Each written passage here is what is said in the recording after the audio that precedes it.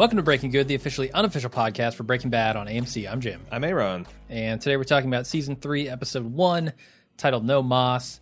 I'm happy to be back in my favorite universe here, my favorite show. We're going back for Moss. Fuck the title. Yeah, we definitely are. Jumping ahead to 305. Moss, baby, Moss. Yep, and we're kind of back to, after Game of Thrones went off the air, we lost a full recap show, so we're back to that.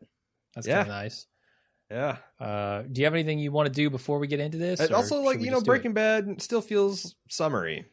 Most of the stuff went down in the summers, and it kind of, it's July, getting a little bit of the itch. Time to break this thing wide open, and close it out too. This is it. This is the fine. This cover. is for. I mean, I can't predict the future, but for all intents and purposes, this is going to be our final installment in the Breaking Bad universe. Now, Better Call Saul marches on. Yep.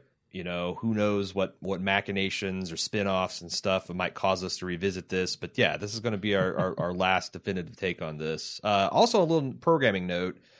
We're going to be actually recording these 2 at a time because our schedule gets pretty full in August.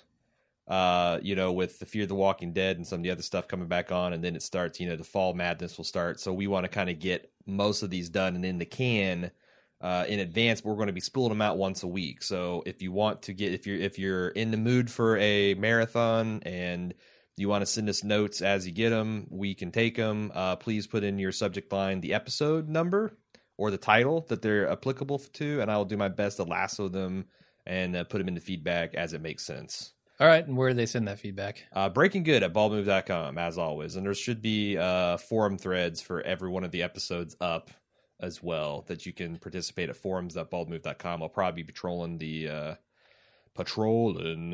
forums for that too. Because we're usually, on all of the retrospective stuff, it's lighter feedback than you get on your mainline current release type shows for obvious reasons. Makes sense. All right, how about recap time? I wanted to cover a couple things here. First, this was directed by Bryan Cranston, who you'll recall also directed the season premiere of last season. And there's a lot of good stuff that we'll be weaving into our coverage about Bryan's involvement. It was written by Vince Gilligan. This is the alpha and the omega as far as writer and director. You got the two most recognizable unless Aaron Paul would write an episode that Bryan would direct, that's as visible OG Breaking Bad as you can get, right? Sure. Yeah, I think they should have Vince Gilligan acting. They should have Michelle MacLaren writing, and they should have Bryan Cranston directing. Vince Gilligan's car appears in this episode. Is that close enough? Close enough, yep. All right, a little bit of a little slice of the Vince. Does it have a big mustache on the front? It does not. Damn it. It does not. Also, I started this whole breakfast count as a way to, and I can't remember, maybe it was D or somebody else on the forums that said, everyone talks about Walt Jr. being the Galactus of breakfast, and he just inhales all the stuff. He goes, I think it's actually, he turns down as many breakfasts as he accepts an episode. And I'm like, challenge accepted. I want to win this running away. I'll be damned if he is not offered multiple waffles that he does not accept, and the waffle that's on his plate is untouched. Yeah. Not so much as buttered or syruped, and he bails out.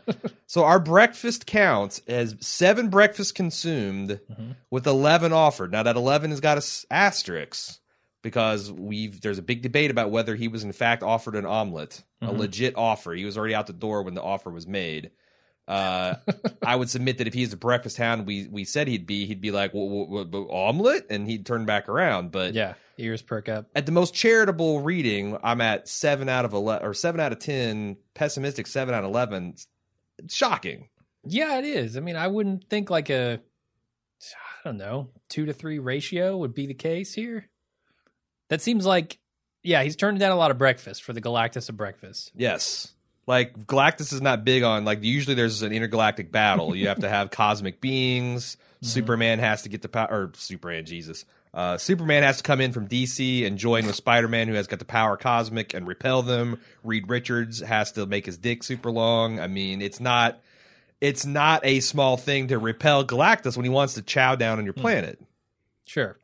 You don't just distract him with, a personal issue or being bummed out about his dad. All right. Well, we might have to change his title by the end of this. We'll see. Yeah. We'll see how it goes. What would be the Marvel appropriate? Maybe he's the Blade. He's the blade of breakfast because Blade. Every once in a while he'll drink human blood when it's dramatically appropriate, but most of the time he abstains. He's the blade of breakfast as much as he can. Not sure if there's a better Marvel fit for this, but I'm gonna go with the blade of breakfast. Let's get into the recap. We start off in Mexico with a bunch of people crawling along a dirt road. We have no idea what's going on here. 2 guys in suits pull up. They step out of their fancy Mercedes, and they start crawling across the ground, where they find a shack with some Saint of Death stuff in it, some religious symbols and all that. And Santa Muerta. they place a drawing of Heisenberg on the altar. Mm-hmm. That's with a fat stack of pesos. I didn't see those. You didn't? No, they slapped do that? some. Yeah, it's because they were leaving offerings, so to they put fat stacks of cash to offer to the god of death. What does God need with money? Yeah. So this is a really that skeleton doesn't get the bling. That's true. Just begging. Yeah, the tribute rolls in. The stones are costly. This is a cool cold open. I felt it's very confusing. It's sort of disorienting, like the cold open last season was in 201.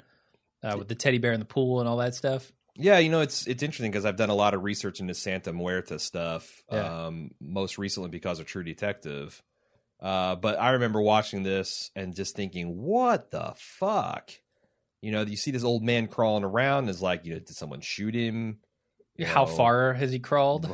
And then you see this Mercedes and these people are kind of, these 2 dudes that are like in this sharp suit and they're looking serious and they just drop their knees and start crawling. Fast crawlers. They start at the tail end of the pack, and by the time they get to the shack, they'd out-crawled every one of these sons of bitches. To be fair, they look the most able-bodied. That's true. They're in good shape, whereas these other people are, years of working the hard earth, Plus, these boots seem like it's their, Mexican cartel calling card. So maybe people got a little glint of like, who the fuck is this upstart trying to out? Oh, I see the skulls on the boots. I'm gonna gimp off a little bit. And also, they got to give you a little traction in the dirt, right? That's true. You dig those tips in there. They're like mini cleats. Yeah, you can crawl like the wind. World War II, I think they were using those too to what do they call that crawl? Commando crawl, right? Commando crawl, army crawl. I always said commando crawl. Okay. Anyway, they've perfected it. But the Mercedes they pulled up in is actually Vince Gilligan's ride. I learned that from the Breaking Bad Insider podcast. And it wasn't for any falutin reason. It's just like they needed a car, and apparently he had driven out there, so bada bing, and they didn't have to blow this one up. Yeah. No broken windshields. Yeah, so. Brian tried, but they said no. But no, it's interesting that Santa Muerta is like kind of like quasi-Catholic that the Catholic Church would rather just disavow. But it's really important to these particular people in Mexico and Southwest United States. It's not necessarily like a criminal, like, El Jefe they talked about in the previous, I forget what the guy's name was, the patron saint of drug dealers. Yeah, it's not that quite tied to the underworld, although, clearly it's important to those people too. But like, I guess a lot of people that work at night or dangerous jobs, like I guess policemen, nurses, taxi cab drivers, like they're the people that work at nights, like, they're in danger of nighttime danger. And also the other thing that's about Santa Muerta is like, most saints only provide you like, they'll grant miracles that are actually in keeping with the Christian faith. Where I guess one of the legends of Santa Muerta is that she's a saint that's in purgatory. Mm-hmm. And she like grants miracles, like she's just paying out fat sacks of miracles all the time because she's trying to earn her way in heaven, and she's not so careful about checking the purpose of the miracle. Is the flavor? She's a little rule bender. I'm seeing like flaws in her reasoning there. Like I think so. Yeah, God certainly judges. Yeah, it's like, oh, you got a million miracles, but then when the audit, when St. Peter starts auditing at the pearly gates, you're going to be right back in purgatory. Yeah. So that's what they're there for, right? They're requesting maybe not necessarily a miracle in order to get Walter White, but good luck. Yeah, a blessing on their mission. Yeah, they're wanting to kill a man, so seeing the Saint of Death seems like a good way to get that That's off to reasonable. a good start. They do need a doggy door on this place, though. Like, Right? you could just crawl right into the building instead of standing up. And then out front. you just stand up and walk into the Saint of Death's shrine all haughty and proud. No, Yeah, I'm with you. A doggy door, a commando door, Yeah. is what they need, or Also- like a Dutch door, only leave the bottom half open. There you go. Perfect. And it would clothesline anybody who tries to walk in. That's So right. Even better. It's sealed shut Yeah. at the top. This scene is really, really orange. And I know we've mentioned colors a lot with Breaking Bad. I don't necessarily know exactly what the orange means. I felt like it was danger at some point for Hank. Well, I saw an interview with Michael Slovis, and I guess that was an intentional stylistic choice. That anytime the cousins are in an outdoor scene, they're going to Yeah. brown orange filter the shit out of Oh, it. they did. The sky was orange. I mean, the first shot, Yeah, the entire sky is orange. it looked like the whole scene had been bronzed like a baby shoe, Yeah. which I thought was cool. Like It was a little unsettling. Yeah. It it's gives it a feeling. a little Michael Mann. Like everything's permanently the magic hour. Okay. But Yeah. I also think it makes it look like big budget. I was reading an article where Breaking Bad, especially season 2, season 3, was not a huge budget show, Mhm. and I think some of these tricks make it look like it's some of this post processing stuff or pre processing, however the hell they do it, does a long way towards making it seem like it's a much bigger budget show. Some of the camera tricks Yeah. and stuff they do just make it seem Oh, more yeah, high yeah. concept and interesting. Yeah, I think it looks more interesting than maybe any other show on TV, unless you go to like a Game of Thrones, which has, some of the same directors, some of the same writers on stuff. Yeah. I feel And they like do a lot that's- of there's some of the stuff that's the more interesting avant-garde stuff on television. I feel like they do a lot of cool things in American Horror because that's kind of like their thing. And okay, Penny haven't seen Dreadful that. has some just jaw-dropping sets, and they do a lot of manipulation of color and stuff too. But yeah, if you're just talking about mainstream drama, it's not controversial to say Breaking Bad's one of the best looking, visually interesting shows in the last 10 years. Sure. So then we go to the intro, and then we get news reports about this midair collision that happened at the end of last season, kind of ending on Donald Margolis, rather. And we pull out kind of from Walt's TV here where these news reports are going on, and we see he's been doing a lot of intense research on this crash.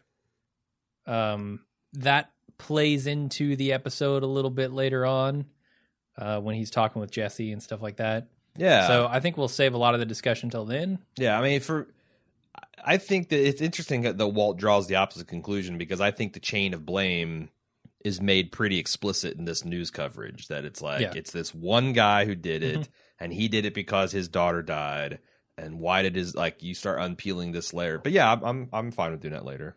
Okay. Walt's then throwing What'd you think of Delancey's stock photo? his disheveled, That's his a Nick fatherly Nolte level. disheveled look. That's a Nick Nolte level mugshot.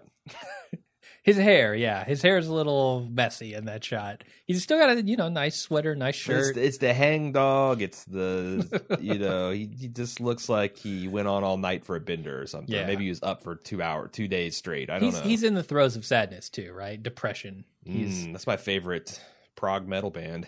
in the throes of depression. Throes of Sadness. Throes of sadness. Yeah. Yeah. Oh, The they're good. throes of sadness. So Walt's outside in the throes of sadness, throwing matches into his pool when he decides he's going to burn all his money that he made from manufacturing meth. And he's kind of in the middle of this process, got a stack of money burning in his barbecue. Mm-hmm. And he goes, you know what? I've made a mistake. And he puts it all out by dumping it in the pool along with himself. Sure. He goes in because his sleeve catches fire. I thought it was in some cool symbolism here with Walt. This is his reflecting pool of guilt and Yes. or his reflecting pool, and he just he sees these chemical reactions and the transformation, and he's throwing them in the water. Then he throws the cash in, and then that has infected himself, and he has to throw himself in, which is a really funny scene, him setting himself on fire. But also, I think it fits in, thematically with all those themes as well. That now And it he totally himself is being feels- thrown in. I'm with you, and it totally feels like a natural response. I can see a guy looking at this money saying, this is the source of all my problems. Look what I've done to my family. They've left me. I need to get rid of this and maybe I can go back to a normal existence. And then right in the middle, like I remember watching this for the first time thinking, don't do it. Don't do it. You are going to instantly regret this. Yes. And then he did. And I felt like that makes total sense. That's the great thing about Breaking Bad is a lot of times when you as an audience are having a thought that normally is just completely one-sided. Like when you're like, Jesus Christ, Walking Dead, I cannot believe this is happening. Breaking Bad likes to just bring that you into the room with them and like, yep, that's exactly. In fact, now Walt's having that thought. I feel like it's just because they understand their characters better. Yeah, and they can play. Like they have concrete characters and an arc for them. Yeah, like that leads naturally to an end game. You know. Yeah, but I mean, this is the pool that's had dead bodies and burnt bears and Walt Jr. throwing up in it. I mean, now Walt is adding himself into that, ethical morass of stew that he's cooking in there. Good stuff. Skyler's talking with an attorney about getting a divorce, and the attorney asks her about their living arrangements and about Walt's finances, and she says, "You'd be surprised what I've seen, spouses keep from each other." Something to that effect. Waka waka waka. Yeah, and we know, what's going through Skyler's head here. It's we see it come out later in the episode. Sure. But then we go. She wants it to be quick and easy. She just wants it to be done, right? I mean, it's interesting how there's a lot of similarities between Walt and her, as many as there are differences, but they both kind of have. I'm struggling to put my finger on exactly what it is, but they're both kind of in denial about certain things that they want to do. Mm-hmm. Like she wants a quick and easy divorce, but she also doesn't want to involve any of his criminal involvement. She wants to keep that. That's. Well, if Walt is going along with it, that's easy enough. But like you can kind of see the warning bells of the lawyer here. She's like, does your husband agree to that? Yeah, and it doesn't end there, I mean, it extends to her family as well. Because all it takes is one asshole in a divorce to make it messy and painful and gross. It doesn't. Imagine. You don't need two. That makes it even worse. But one person can make it a fucking living nightmare. And do you think Walt's the kind of stiff-necked son of a bitch that will do something like that? I think so. Yeah. I feel like that's kind of the direction we're going to. So quick and easy. Not sure you're going to get that, Skyler. So we go back to Walt. Which is a good time to talk about our spoiler policy, which is we're watching the show as if we do not know what comes next. And we will have a spoiler section where we talk about, for people that have already seen the episode, we'll talk about some of the themes and stuff that we thought was interesting from the episode as a whole. Yeah. So if this is your first time joining us, don't panic. We're not going to drop big spoiler bombs on you. Yep. We go back to Walt. He's just finished cleaning up the money mess he made in the pool when Hank shows up to help him move his stuff out of the house. He grabs a bag that Walt doesn't want to let go of because we know it has all of his cash in it. And when Hank asks what's in it, Walt tells him $500,000 in cash, and he thinks it's a joke. I love this scene. I really remember liking this scene the first time I saw it, and watching it again, it was just as good. The way that pulling the eyeball out of the skimmer was really awesome too. It is, yeah, and I feel like that's a token of the kind of guilt that Walt feels. Sure. A reminder of what he did. But I really like just how brazen he is with this idea that he almost doesn't care that if he's going to get caught at this point, right? Like, yeah, in some ways, like his family's leaving him. He feels like the money is the root cause of everything. But he's stiff too, because I don't know, because you could also say that he's got a devil may care attitude, but also his best defense is probably hiding in plain sight, as he always has. Yes, like that's true. And this works because they set up such a great job of making him this schmuck that is unassuming, and his brother just doesn't. No one would ever suspect. No, and for him to pull that as like this really dry humor. Mm-hmm. I think it works. And it's also, man, Hank comes so close so many times to blowing this thing wide open. Like, what if instead of saying, what do you got in here? If you just because I can see slid the zipper open. Yeah, brother-in-law Hank, this is the guy who has emasculated him in his own home, who's tried to butt into his, that wouldn't be the biggest violation of Walt's dignity to just be like, take a peek. And what kind of series would we have if, yes, you do have $500,000 duffled up here? A much shorter one, I guess. it's weird. The one thing I'm not sure about is why he's like no heavy lifting here. I think it's because of the cancer restriction, right? Really? I mean, he just got done having an operation, his lung I guess, taken half out. So his lungs taken out? Well, I mean, half a lobe. Okay. Yeah, I guess maybe that's a thing. But why does Walt leave this bag till the end? That's the thing. I mean, that's a scene serving yeah device, obviously. Let's say it's your private dildo. Man, I would put that in my car immediately. Yeah, you're moving into your private dildo collection. That's the first thing you move. It goes right into your car. You handle it before even probably people get there. You don't leave it for last. That's how I do it. Yeah. Yeah. So next scene is Jesse planting flowers at the rehab center and having his first group therapy session where he's just kind of zoned out. Anything you want to talk about here? Yeah, first appearance of Jerry Burns. It is, yeah. Who has become kind of like a Bald Move favorite with his Win Duffy portrayal on Justified. Yep. And, I mean, this guy's going to preach self-acceptance and not to be a better person, which is interesting. I think it goes to really interesting places in this episode. Also, I thought it was ironic that Jesse's planting flowers at the rehab joint, which itself looks like a flower pot. All right, kind of, yeah. A big vase. Yeah. But no, not really, except for Jerry Burns is awesome. Okay. Then we go to Skyler arriving home with Junior, and he is angry. He wants his dad to pick him up. He decides not to eat breakfast, all that sort of stuff. The boy's off his food. That's something wrong. Yeah, you know something's wrong when he's not eating breakfast. Yeah, and he's clearly pissed at he's putting the blame, and that seems reasonable. Mm-hmm. Your dad has got cancer, and you've got a new sister and everything, but then it seems like he's in remission, and everything's is happy, and then your mom just kicks him out. Like, is my dad really having an affair with like near terminal lung cancer? This has got to be very weird. It just makes Skyler out to be an unmitigated bitch, and she cannot defend herself in any way. Why doesn't Walt say anything? Like, if you're Junior and you're looking at this and you're saying, Mom kicked him out, she won't say anything, why won't Walt say anything? I think that's a brilliant thing. Like, I mean, Walt's not going to tell him, well, I'm a drug dealer, Junior. Of course. But even things like if you say, you can't take this out on your mother, this is an issue. Like, taking the high road is essentially confirming the suspicion of Walt that his mom's being a bitch.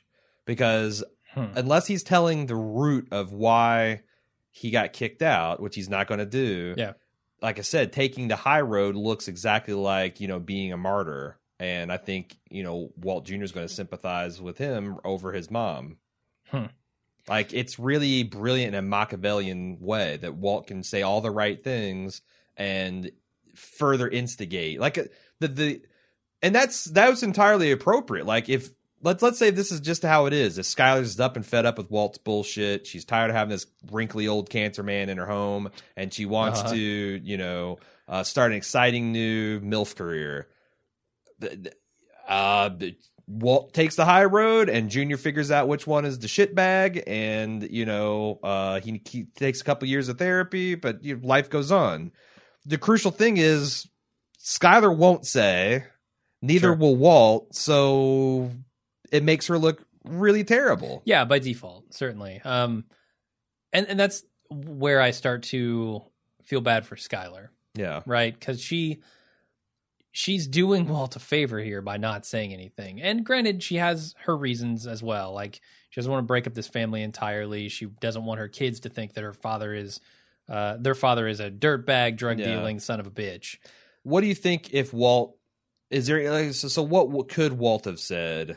Well, my point is she's stuck, right? Yeah. No, what the hell is she gonna do? Yeah, she's at Walt's mercy. I mean, could Walt have said something like, "Look, Junior, I did something really terrible to your mother, and I betrayed her trust, and she's just found out about it, and I can't go into that."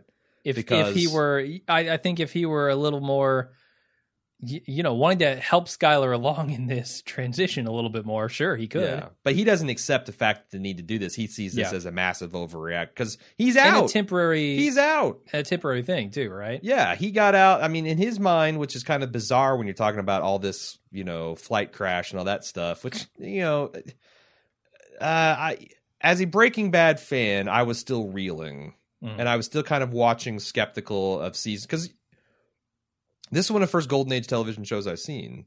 So I just assume that TV shows are good and then they have kind of their prime and then they jump the shark and then they become irrelevant and then they get canceled. That's how shows go, right? Yeah. So I was very open to the idea that like they had this awesome season 1, awesome season 2. They couldn't think of a hook for season 3 and they had the plane crash and it's just going to be shitty from now on. And a lot of these things were kind of confirming. Like I sometimes, I get this fantasy of what happens if the Wayfarer flight never happened because this is so heavy handed. This 167 bodies or however many it was laid at Walt's feet. Yeah. It's, if the show had worked better, where we come to these conclusions more organically and naturally about him. Because right now it's like, it's hard for me to believe that Walt is this up his own ass, that he just will refuse to take responsibility for it this early in his criminal career for this much heinous shit. Yeah. I mean, I'm mostly with you. I feel like this is a man who has personally killed people, right? I mean, he's walked into drug dealers' hideouts and blown shit up. He's personally strangled a man to death. But in ways where it's kind of them or him or them kind of situation. Yes, that's true. That's true. Yeah. I don't know. He has never wanted to take responsibility for anything in his life, really. Yeah. Right? He didn't, like, he blew up the whole thing with Gretchen and Elliot over some minor triviality, as far as I can tell. Sure. He didn't want to take any responsibility and continue down the path that he was on. And so instead he let things fester and he caused his family a lot of hardship. It's a guy who doesn't want to take responsibility for his actions at all. So I kind of think it's within his character to, like, once he moves into doing bigger and more harmful stuff, still maintain that attitude. Yeah, I mean, it's hard for me to argue that when you say it's within his character because, yes, that is absolutely true. However, I sometimes wonder dramatically if it wouldn't have been better to pump the brakes on that shit a little bit. Because they went, like, from zero to Bond villain. I get it's all intentional. He didn't know that was going to happen. But, again, the chain of blame is pretty unassailable at this point. Yes. That... I don't know. That's the feeling I've got, that I wish that hadn't happened so we could maybe debate the morality. Because then, having said that, there's still people that ride or die for Walt even at the end of the run of Breaking Bad. And there's people that turned on him as soon as he turned down, the easy pity money from the Gretchen, from Schwartz, the Schwartzes. Yep. So, like, people are all over that side, but I think, I don't know, you might have a more sweeter bell curve if you didn't have such a defining amoral act or amoral consequences here. Gotcha. How about him cutting the crust off his sandwiches? He's the sandwich perfectionist. No bit of crust on his sandwich. So, we've talked about this in the spoiler sections that, and now we can just talk about it openly, that, this clearly seems to be something that he's picked up from someone he's picked up a little bit of the aspect of Crazy 8. Yeah. The cutting of the crust off, because that was an affectation that he had. But I also noticed that he seemed to be compulsive about it. Like, it's got to be perfect. And he kept slicing it away. And then he looked down and kind of looked dismayed at how little sandwich was left. Is there also some thematic thing about him slicing away aspects of himself? Could be. Like, in this, Jesse, I know I'm the bad guy. Walt, complete denial. And like, there's a whole that saying about a man who tailors himself to suit others will soon be left naked, because you just keep cutting away at your ass to make sure that you're pleasing to everybody. Is Walt falling into a little bit of that trap, and is the sandwich a bit of a metaphor for that? I like it. I wasn't thinking it, but I like it. All right, there you go. Then he gets a text that says Pollos. Gross. And we know what that means. Chicken. Head over to the Chicken Man. It literally means chicken. Well, yes. But it's also code for something greater. We now go to the assembly at Walt's school, and he's back in action as a teacher. And they're there to kind of understand and mourn and get over this plane crash. Here's again another scene I'm not a big fan of. Is it the speech? Is it the speech he gives that makes everybody feel worse? Well, I mean, so that part of it I felt was cringeworthy for very valid reasons and reasons that they were intended, but like Yes. having the one jackass stand up and say, "I think we should all get easy grades." A's," and I think that's just really compassionate. It's like it's one of my big pet peeves are just weird tonal shifts, and Breaking Bad has always been on the sweet side of that, being able to blend dark black comedy with serious drama. I don't know I need that teenage jackass, standing up and, that's like, I don't know, something out of Yeah, I don't know that I needed it. in fact, I'll say I didn't like it.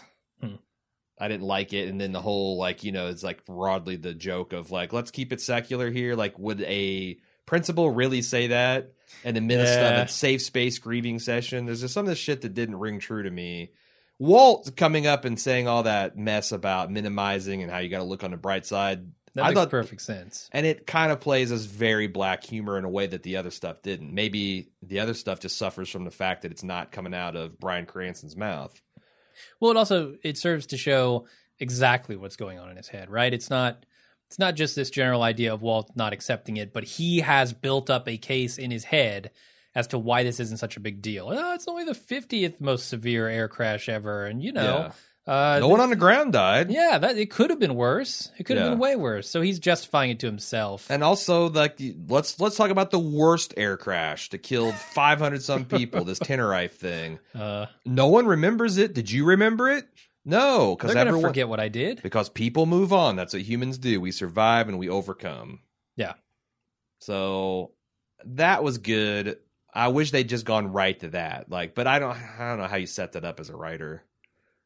Yeah, you just have Cameron giving some kind of speech, and then it's like go right from because her it seems like they could have done that. As a maybe she'd go to Walt as a person that has a perspective on life and death, because he just got that was part of the backdrop is welcome Mr. White back to the faculty because he's been gone a long time. Yeah. This is also the first scene where I started noticing Walt dressing like the villain from Unbreakable. Okay. He's got the purple pants and the black. This is not season 1 Walter White. This is not season 2 the taupes and the beiges. This is him starting to take on a bit of an edge, even as he's running away from his criminality. Yeah, it's strange because he starts off this episode kind of in his normal, very bland tan attire. Right. And then he transitions at the school to that. It's the start of the transition. Yeah, his color palette changes. I'm not sure exactly why at that moment. Right. And again, I'm not a big, purple and black, this means something. But I think thematically, yes, it is definitely a starting of a shift in his character. Well, let's shift over to the cousins again. They're visiting a house in the desert where they change clothes and they leave the family with their car and then just walk off into the desert. I mean, why not? It's Vince's car. It doesn't cost them anything. Yeah. I thought it was... I kind of like this scene. I don't know. There's a lot I don't like about the cousins. Yeah, I honestly, I don't know I'll make it through this episode if they killed that little girl. Or shot up the place. Just come on. Fucking these people are maleficent. They're just this completely evil force. Mm-hmm. But the fact that, it seems like I kind of got onto the whole okay, this guy is respecting them and respecting how dangerous they are. Yeah. And I guess that's how you deal with a godfather type figure or a son, a sonny. Show them respect. Yeah, it's they're going to do whatever the hell they're going to do. If I just am super deferential to them and let them, maybe it'll go. I'll get a rug out of it or a Mercedes or something. But if I come up there, hey, you can't take my clothes, I'm going to get put in the hole. You could try to stand in direct opposition to them, I guess, if you think you're that. Well, yeah, that tough. if you're an Arnold Schwarzenegger or to a lesser extent Steven Seagal, then yeah, maybe you you roll tough on them. Yeah. But if you're just a Joe Schlub making your way out in the desert, Not much you can do. Best case scenario, I mean, worst case scenario, you're dead anyway, but your best case scenario is just to let them do what they're going to do, and you maybe get a Mercedes out of the deal. Yep. I don't like that moral message, but yeah, you're getting mugged, you give the criminal your wallet. Life is a series of choices. Yes. And this is a moment where you have to make one. Yes. Do you want to die over that clothesline of shitty clothes? Yeah, and have your family killed too. It's not like this guy's just going to stand up to them and they're going to kill him. No, they got to kill the witnesses as well. But I like the fact that it's not a complete, just unreasonable, unthinking, almost act of God type force you're dealing with. Yeah, in so many other ways, there are caricatures. Yes, they're over the top. That I'm glad there is some grounding. I mean, in this episode, this is potentially between that and them crawling through the patron saint of death. This is really the only bits of character that we get from them. Mm-hmm. So, I mean, you're not going to get any fucking dialogue. So, how did this go down logistically? Like, they drive the Mercedes up to Santa Muerte. They ditch the Mercedes. They get into this coyote wagon. Mm-hmm. They go across the border, and they have another Mercedes waiting for them. Do they? Right? Did they drive up to the? I don't know. Do we see them in a Mercedes in the end of the episode? We don't see them. Period. At the end of the episode, last we see them is them walking from the explosion. Yes. Did you just spoil that they get another Mercedes? Because goddamn, I just said we wouldn't do that kind of stuff. No, I have no idea if they get another Mercedes. I thought they did, but I guess not. All right. So Walt drops Junior off at home, but he won't come inside, even though Junior wants him to. And when Junior gets inside, he yells at his mom for not talking to Walt. Marie tries to find out what's going on between Walt and Skyler, to little effect. Yeah, Skyler's not giving up anything. And like I said, this is where Walt starts to really become unconscionable, and Skyler starts to take a little shine to her, because she is... Yeah. She's got no support, and she's doing what I broadly agree is the right thing. Like, and she doesn't even know the half of it, what Walt's responsible for. Yeah, like, what is she actually going to tell Marie here? He's got a second cell phone? She suspects things. She has ideas. Well, she could tell him about the money. She could tell him about the cell phone. She could tell him about everything that she's put together. The fact that he lied about going to, to his mom's house. Yeah. Yeah. I mean, I guess that if her deepest, darkest fear here is that he's some baron of a weed empire. So if anything, she's being charitable to how far he's sunk. But yeah, I mean, it's, I don't. She could give evidence to Marie, but she can't give a conclusion necessarily. What I think is interesting is, if we're talking about what a good person should do, she should go right to the police and get an immediate divorce and blow this thing up and get away.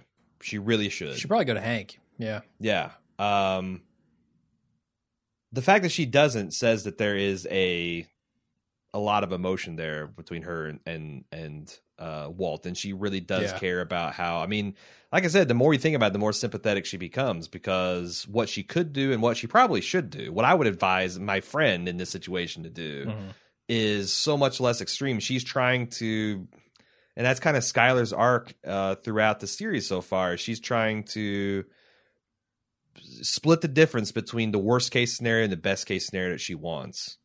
Which is, and it feels like it's backfiring on her already. Well, sure. I mean, it's like, if you don't want to destroy your family by saying, "Hey, your father's a drug dealer," well, you're destroying your family anyway, right? Like, now they hate you instead of the guy they should hate. I mean, it's kind of it's kind of a flip side mirror to Walt's situation too. I mean, she's not killing people, she's not doing that, but like. Her failure to see and call things as they really are, and to try to preserve the illusion of everything being okay, but also ensure her family's safety and all that. It's kind of like the whole Ben Franklin. Those who want both free liberty and security will get neither. Yeah.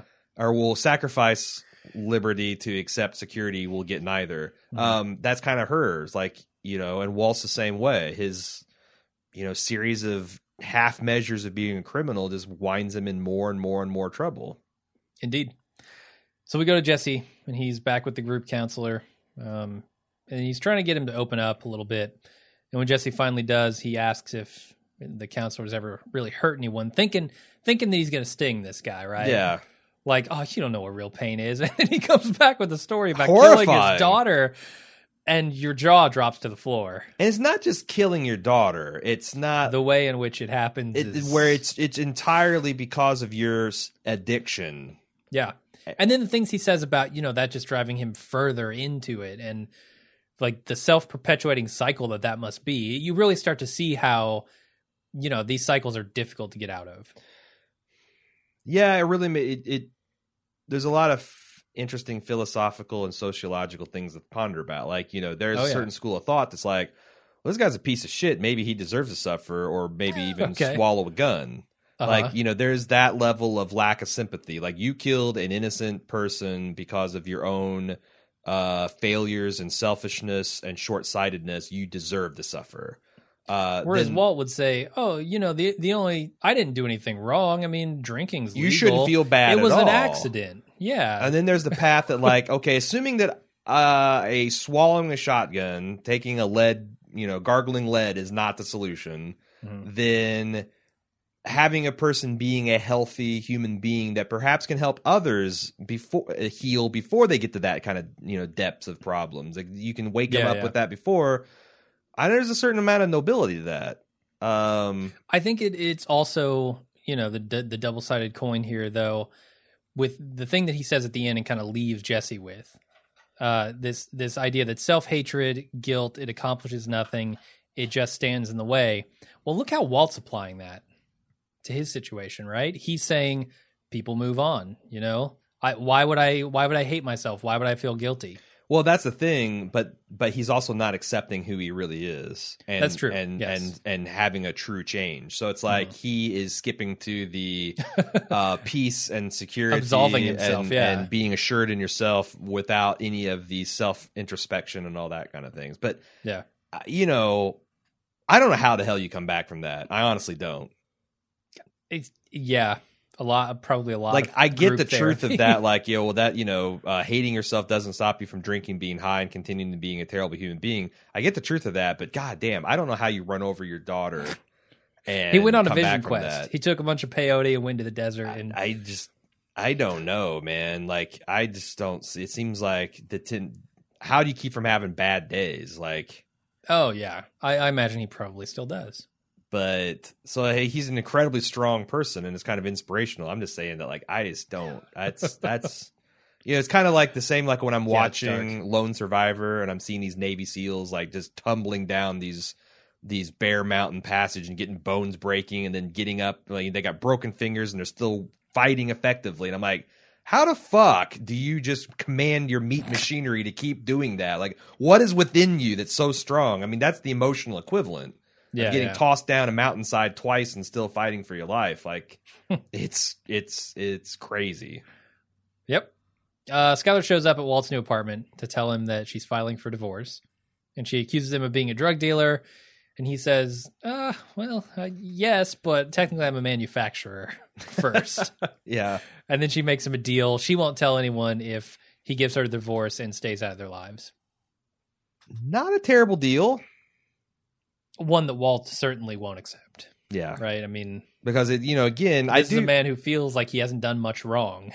Because I guess I'm still a little sympathetic towards Walt because I don't think his original sin of wanting to... I mean, clearly it wasn't well thought out, but I think his motive... I do think that Walt's motives for starting to cook meth were fairly pure. I agree. That's a controversial statement because... I think they were 100% pure. They were purer than the meth that he cooks. Seriously. I mean, if your idea is, as an outsider to the drug people are going life, I cannot stop people from doing drugs. Yes. What I can do is provide them a pure product that will work as advertised for a fair price. And why should there be bloodshed about that? Why... That and also I'm going to die and I'm going to deprive my family of my love of support and cost them a lot of money in the process. Yeah. Yes, like I don't think that is. I mean, it's a terrible idea that you probably shouldn't go through with, but it's kind of ethically checks out.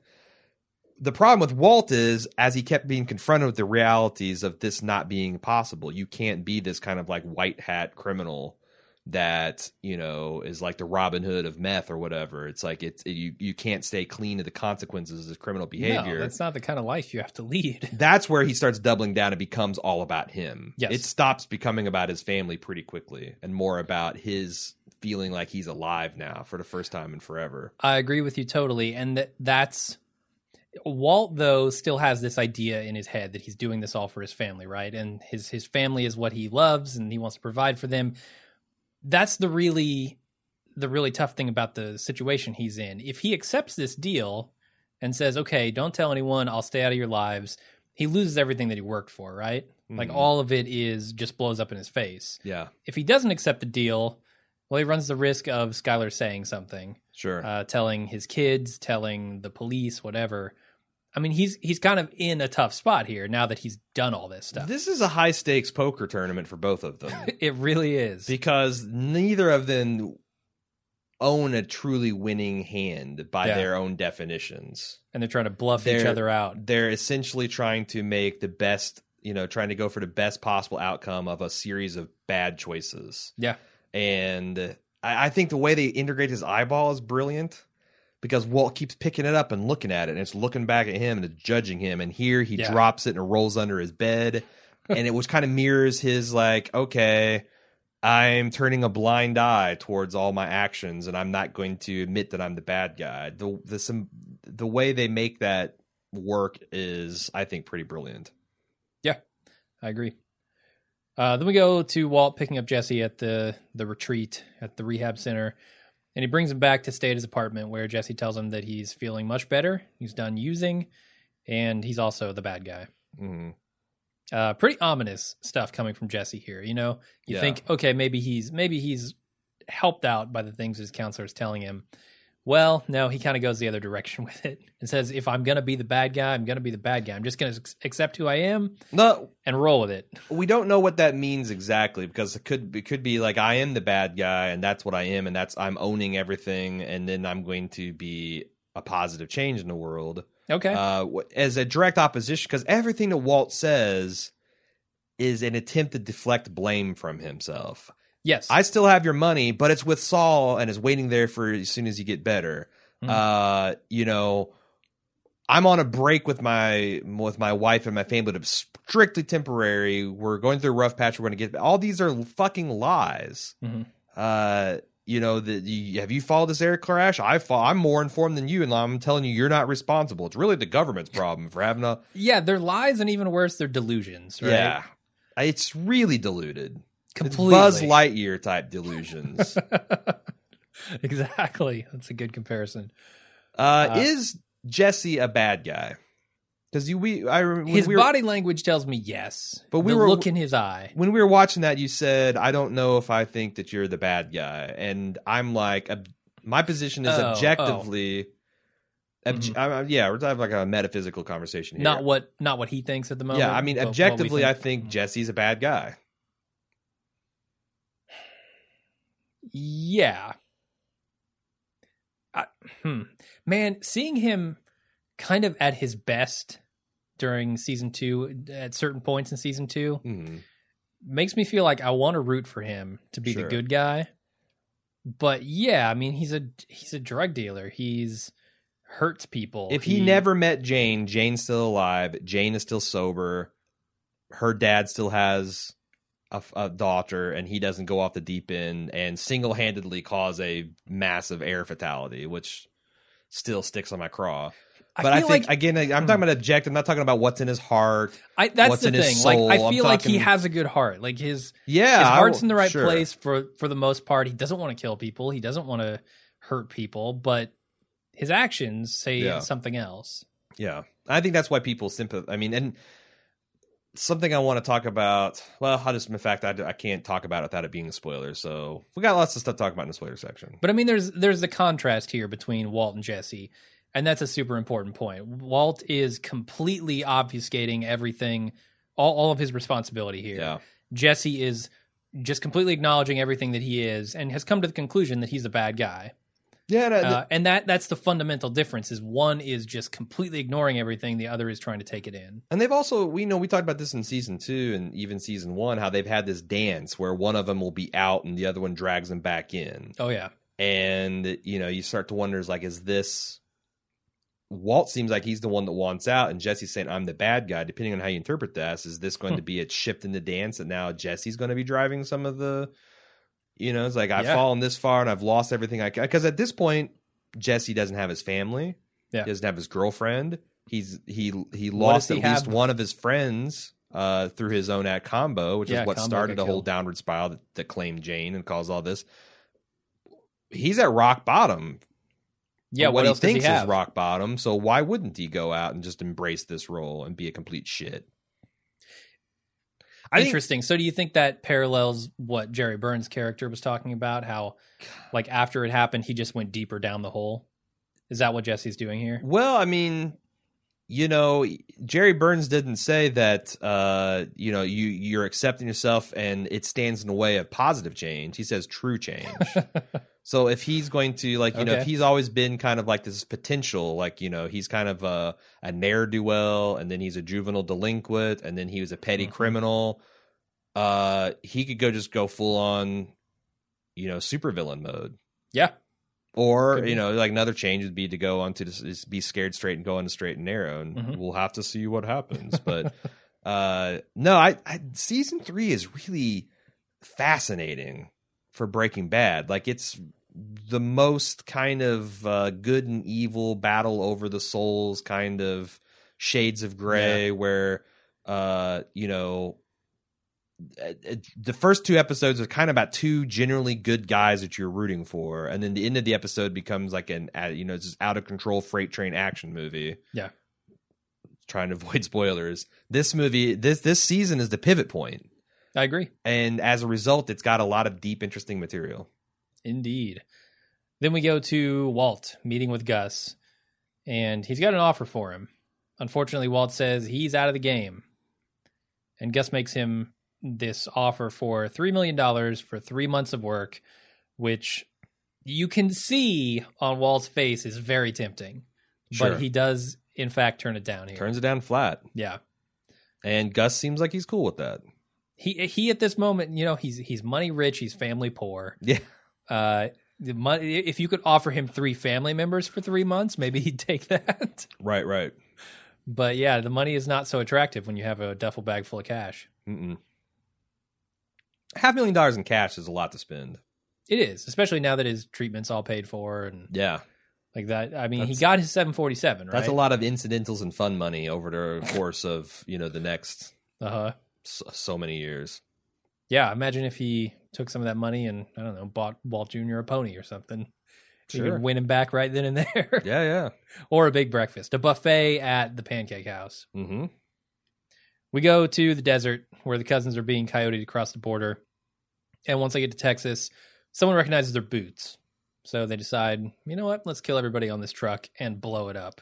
Yeah, and anytime you're stuck on a bus or a plane with someone that just won't shut the fuck up, regardless of how uninterested you are in a conversation, I think it's, these cousins are almost borderline heroic. For doing what we've all thought about doing, just like I'm fucking and I'm not going to even stop there. I'm murdering everybody just to teach you a lesson, and then I'm going to burn this thing down to the ground. Yeah. I don't know. This is a really cool scene. It's badass. Oh yeah. And the backstory, which I think we've told on this podcast before, but I'm going to repeat in case people are just joining us. That this was all like a practical effect. This is not digital trickery. This was not compositing. These guys really got in front of a just ginormous explosion that was actually bigger than I think anyone was planning.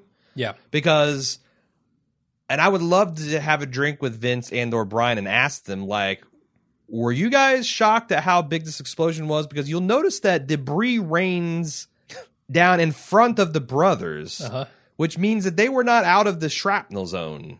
Yeah. Like a big plank of wood comes up. They had one shot, and Bryan Cranston said, look, guys, we only have the one truck. When we have the one set of explosives, if you flinch or whatever, it's going to fuck up the whole scene, so don't flinch. And we talked to Lewis and his brother Daniel, the Mancata brothers, and they're like psyching themselves up, like, you know, brother, this is it. This is, you know, it's like, we're not going to fucking flinch. We're going to be cool. And then, like, they describe, they're really funny when they talk about it. Just this, like, massive heat and shockwave. And shit starts raining down in front of them. They're like, just keep walking. Scene, man. Keep walking until they say cut. And it is really, and if you see the making of, they're only like 4 links of, the camera makes it seem like they're right on top of it. Yeah, they got a zoom lens on it. But if you look at it from the side, they're only like 4 truck lengths away from this thing when it goes off. Yeah. And it's crazy. I think I read they were 60 feet away from it. Right. Okay. That's not much. No. For a big explosion. And again, like that. I don't know that was a safe explosion. Didn't seem like it. It was certainly the world's most flammable truck. Like, it's got big ass gas tanks on the side. It's covered in hay. It's covered. It's in the middle of the desert. It's burning hot. You can tell from the orange filter. Yeah, so, that's the other thing. Oh, I think that might have been. I listened to this on the Insider Cast. I guess it was stormy the day they showed up to shoot in the desert. Yeah, and maybe the extreme orange filter was a way for them to compensate for that. Yeah, I think I might have remembered them saying that. But anyway, yeah. Everything you said. That's it. That's the end of the episode. If you ever get shot by a bad guy, or even, you know, like say you're a Nazi soldier and you got shot by Indiana Jones, okay, don't start crawling away from them. Yeah, just fake you're dead until everyone's gone. They got you when you were at full speed. I get it. You're out in the middle of the desert and your truck is blown up and all that stuff. You're probably dead anyway, but you know when you're absolutely certain dead is when the cousin walks over and shoots you in the head. So, like, if you get shot in any kind of situation like that, it's like there's a couple bald move rules. You don't talk to the cops. You always get your lawyer. And if you're shot, you just play dead. Okay. You treat bad guys like grizzly bears. You just go limp, play dead. That's an official bald move rule Official now. bald move recommendation. And also, if the cartel members come to steal clothes off your clothesline, you just let them have whatever they want. Yes. You probably get a Mercedes. I think that's the rules. All right. That's it for the episode. Why don't we get into some feedback? We actually have feedback, but it's all in the spoiler section. Oh, well, shit. You know, and it takes a while to get the feedback pump primed, but if you'd like to help us out with that, again, the address to use is breakinggood@baldmove.com, or you can get on the forums.baldmove.com and leave your feedback there.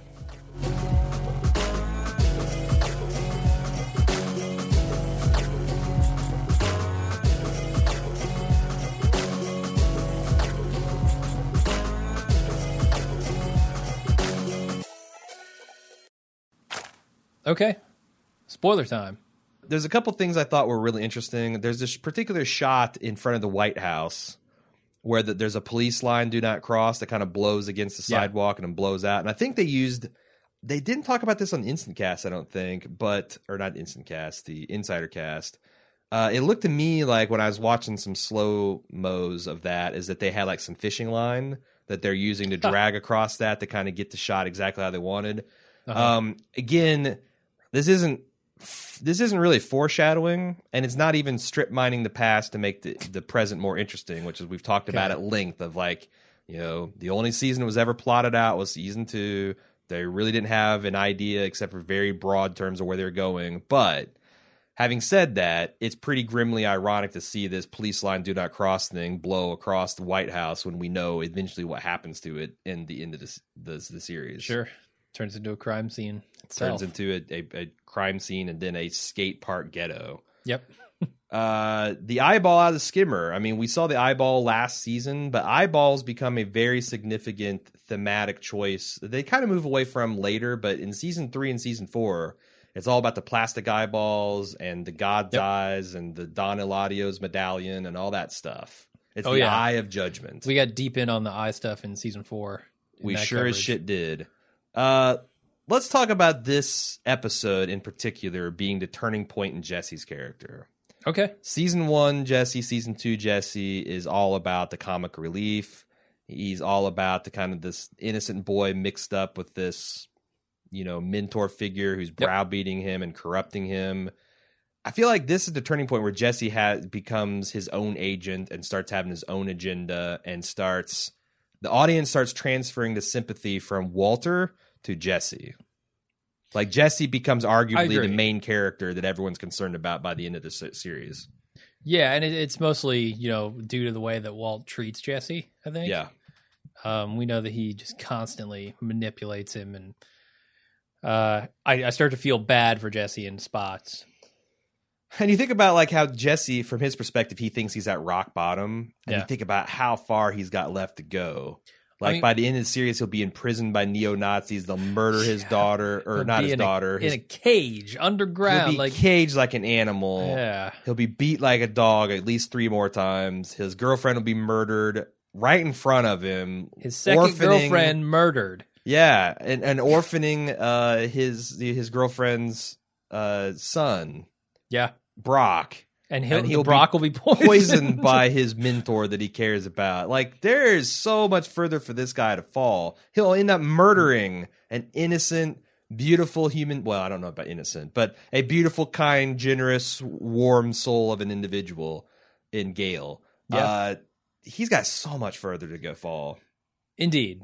It becomes the passion. This is the start of the passion of Jesse, right? Yes, it is a glorious spiral.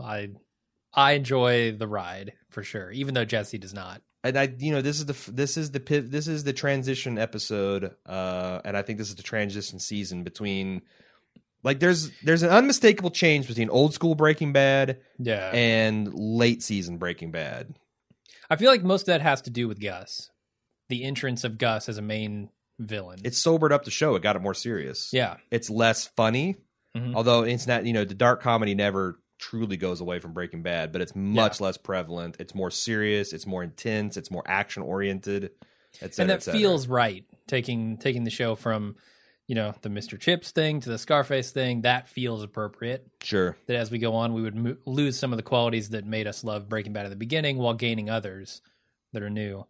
But Jesse comes back with a mission. He's, as you know, he does kind of become the bad guy. He goes off the deep end a little bit here with just wanting to be the dealer, wanting to be the manufacturer of these drugs, right? Yeah. And this brings me to my next point of Gus. Okay. I want to have I want to see where this discussion goes. I want to throw out something for a topic starter. Could Walt really have walked away at this point? That's a really good question. Knowing everything we know about Gus and Gus's arc, because that's something I want to talk about in this too. If Gus, when Gus says, enjoy your meal, shakes his hand, is Walt really done? So the cousins are a huge clue to that, right? Yeah.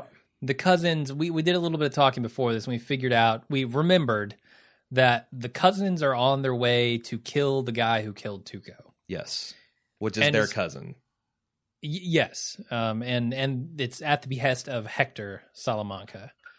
So we know that Hector knows that Walt was a part of that. We also know that Walt didn't actually kill Tuco. It was Hank who killed Tuco. Sure. Now, Jesse shot Tuco. Yeah. Walt was a part of that. So it's conceivable that we know. They go to Walt's house later on. They're sitting outside his shower waiting for him to get out to kill him. Mike happens to be surveilling the house because they're worried about Skyler and who she's going to talk to and what she's going to do. He sees this, calls Gus. Gus calls the cartel, says, hey, I need this guy. The cartel calls the cousins and says we need to meet, and that spares Walt's life. Doesn't that say... That process is already in effect here. And doesn't that tell us that Gus is not going to just let him walk away? Because I don't know that it's even Gus who's responsible at that point, right? Who is then? Like Hector. Hector's the guy, right? But I'm talking about killed Tuco. Gus spares Walt's life, and in the very next episode, when the brothers were there to kill him, if he didn't, that's what I mean. The process to kill Walt is already underway. What I'm saying is, but Gus is not killing him, but Gus wouldn't spare his life unless. That's what I'm saying. Like, I don't think Gus would ever would Walt, because Gus is hiding in plain sight. Having a guy like Walt, whose brother's a fucking DEA agent, is a huge liability. It is. And if it weren't for Walt's product and how good he is at what he does, he would never have been in this situation in the first place, right? Like, Gus wouldn't have taken him in if his meth was 78% pure. Sure. Let me ask you another question. Is End Game Gus the same character as this Gus? I feel like Gus, next, because I think it's not next episode. It might be the episode after that where Mike and him are debating, like, Mike, because they saved his life and Walt doesn't even fucking know about it. And Mike's like, why don't you just say that the only, he says the words to the effect of, why don't you just say that the only thing between these guys and an axe to the head is you? And Gus says, I don't believe that fear is a good motivator of people. Sure. Then box cutter. Yeah. Did Vince Gilligan see Giancarlo Esposito's performance and fundamentally change the character of Gus? If so, is that change believable now that we're going back and retroactively watching it? Because Gus seems like I get what you're saying. So like there is a marked change somewhere along the way with Gus, and it has to be around the time, if not before, the box cutter incident. Mm-hmm. I feel like all of that is Walt's fault. Like, without Walt in here being the fly in Gus's ointment, you would have a Gus who is still in control, who still has his operation running exactly how he wants it to. Mm-hmm. I mean, Walt is to Gus like the guy in this coyote truck is to the cousins, right? He just won't stop. He won't fucking stop. And he does this to everybody. He does. Skyler, Jesse, Mike, Saul, he wears people down. So I feel like that's what happens to Gus. He doesn't change his character necessarily. He just can't take it anymore. He can't take it, and so he resorts to other means to try to control Walt, something he'll understand a little bit better. Thinking about that, I've also... Because one of the things we do find out about Gus is that he's got this ulterior motive that he's going out for revenge against the cartel. Yeah. It's also plausible to say that. I mean, I think it's both these theories are a partial answer to the question. Mm-hmm. That yes, Walt is an asshole and he brings that out on people, but even careful, methodical people. But also that as he gets closer to. And Walt is a big component. This high-grade meth that he's cooking himself is a component of this revenge plot. As he gets closer to getting his revenge against the cartel for killing his, friend, his business partner, his possible lover. Possibly, yeah. That he becomes more the type, that he takes this meek businessman persona that he's been adopting with the cartel, and he becomes more of the powerful figure that he's always seen himself as. Okay. And he's more the avenging angel, so that's why he gets more and more ruthless. Yeah, as he gets closer to his goal.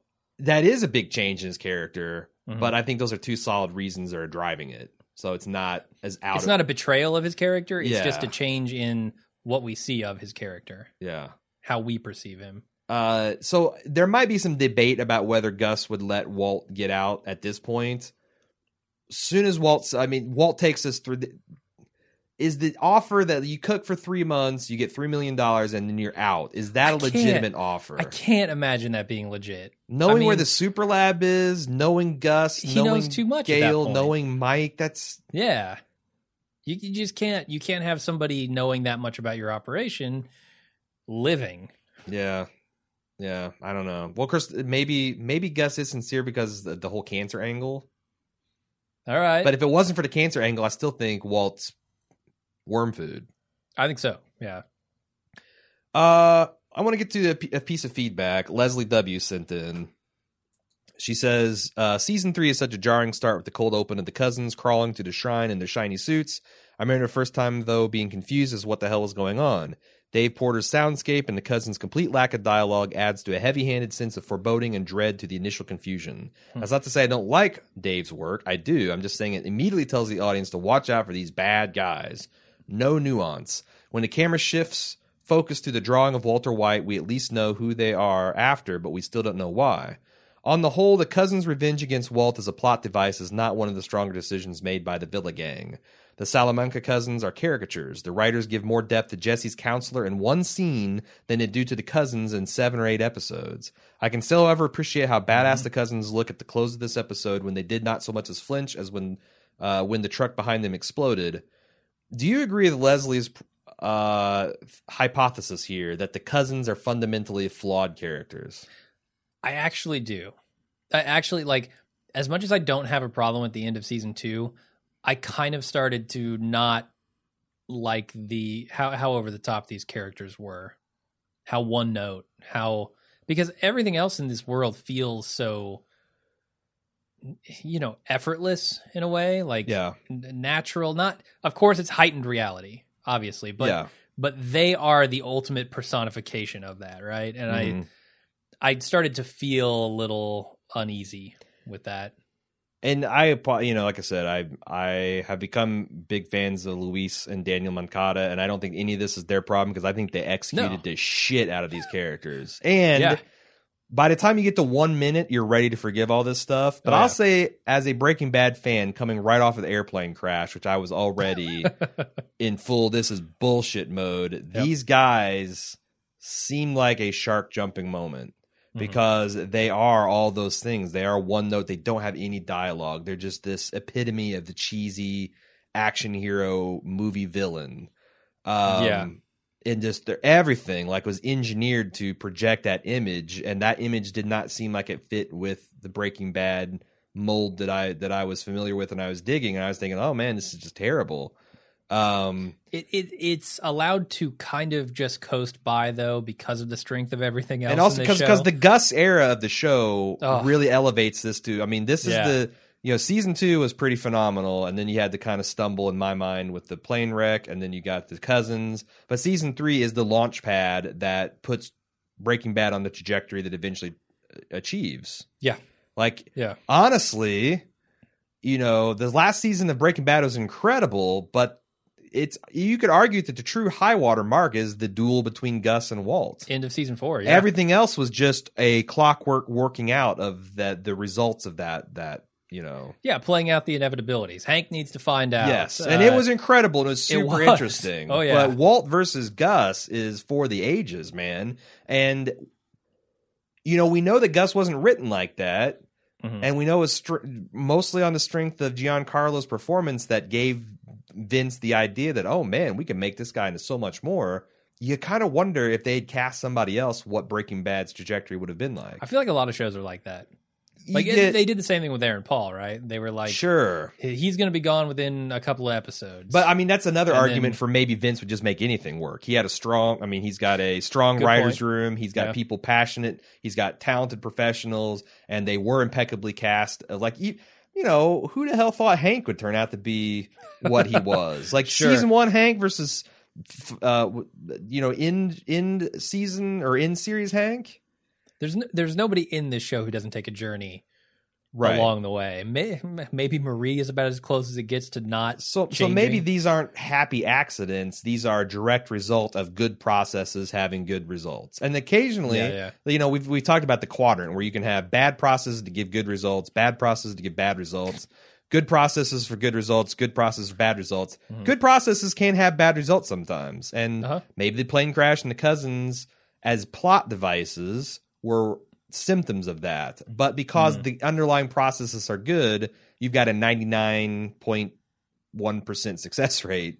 Yeah, and it's like, even if you dose this amazing show with kind of one bad element, it doesn't really change the overall perception of the show, right? Yeah, and you contrast that with other shows that constantly change showrunners, or they can't keep a narrative focus. Those are bad practices that occasionally can have good results, but predictably they don't.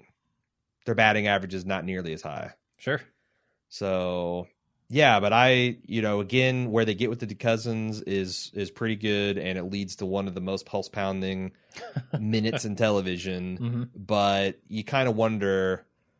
I think Vince stylistically wanted them to be these mute killers, but I think they could have used more personality, and I think the Moncada brothers, are more than capable of imbuing them with that personality. Yeah, it felt like maybe they tried to give us a little personality through the flashbacks that they did, but that really was more servicing Hector, I thought. It was, yeah. I mean, that happened after they were long dead. Yeah. So I agree. That was interesting material, but it didn't affect... those little boys had more personality than these guys were allowed to show. Exactly, yeah. So I don't know. I don't know how they could have done it better, and I kind of wonder what if Breaking Bad had not had a plane crash and these guys were less conventionally Terminator style menacing and more colorful and interesting.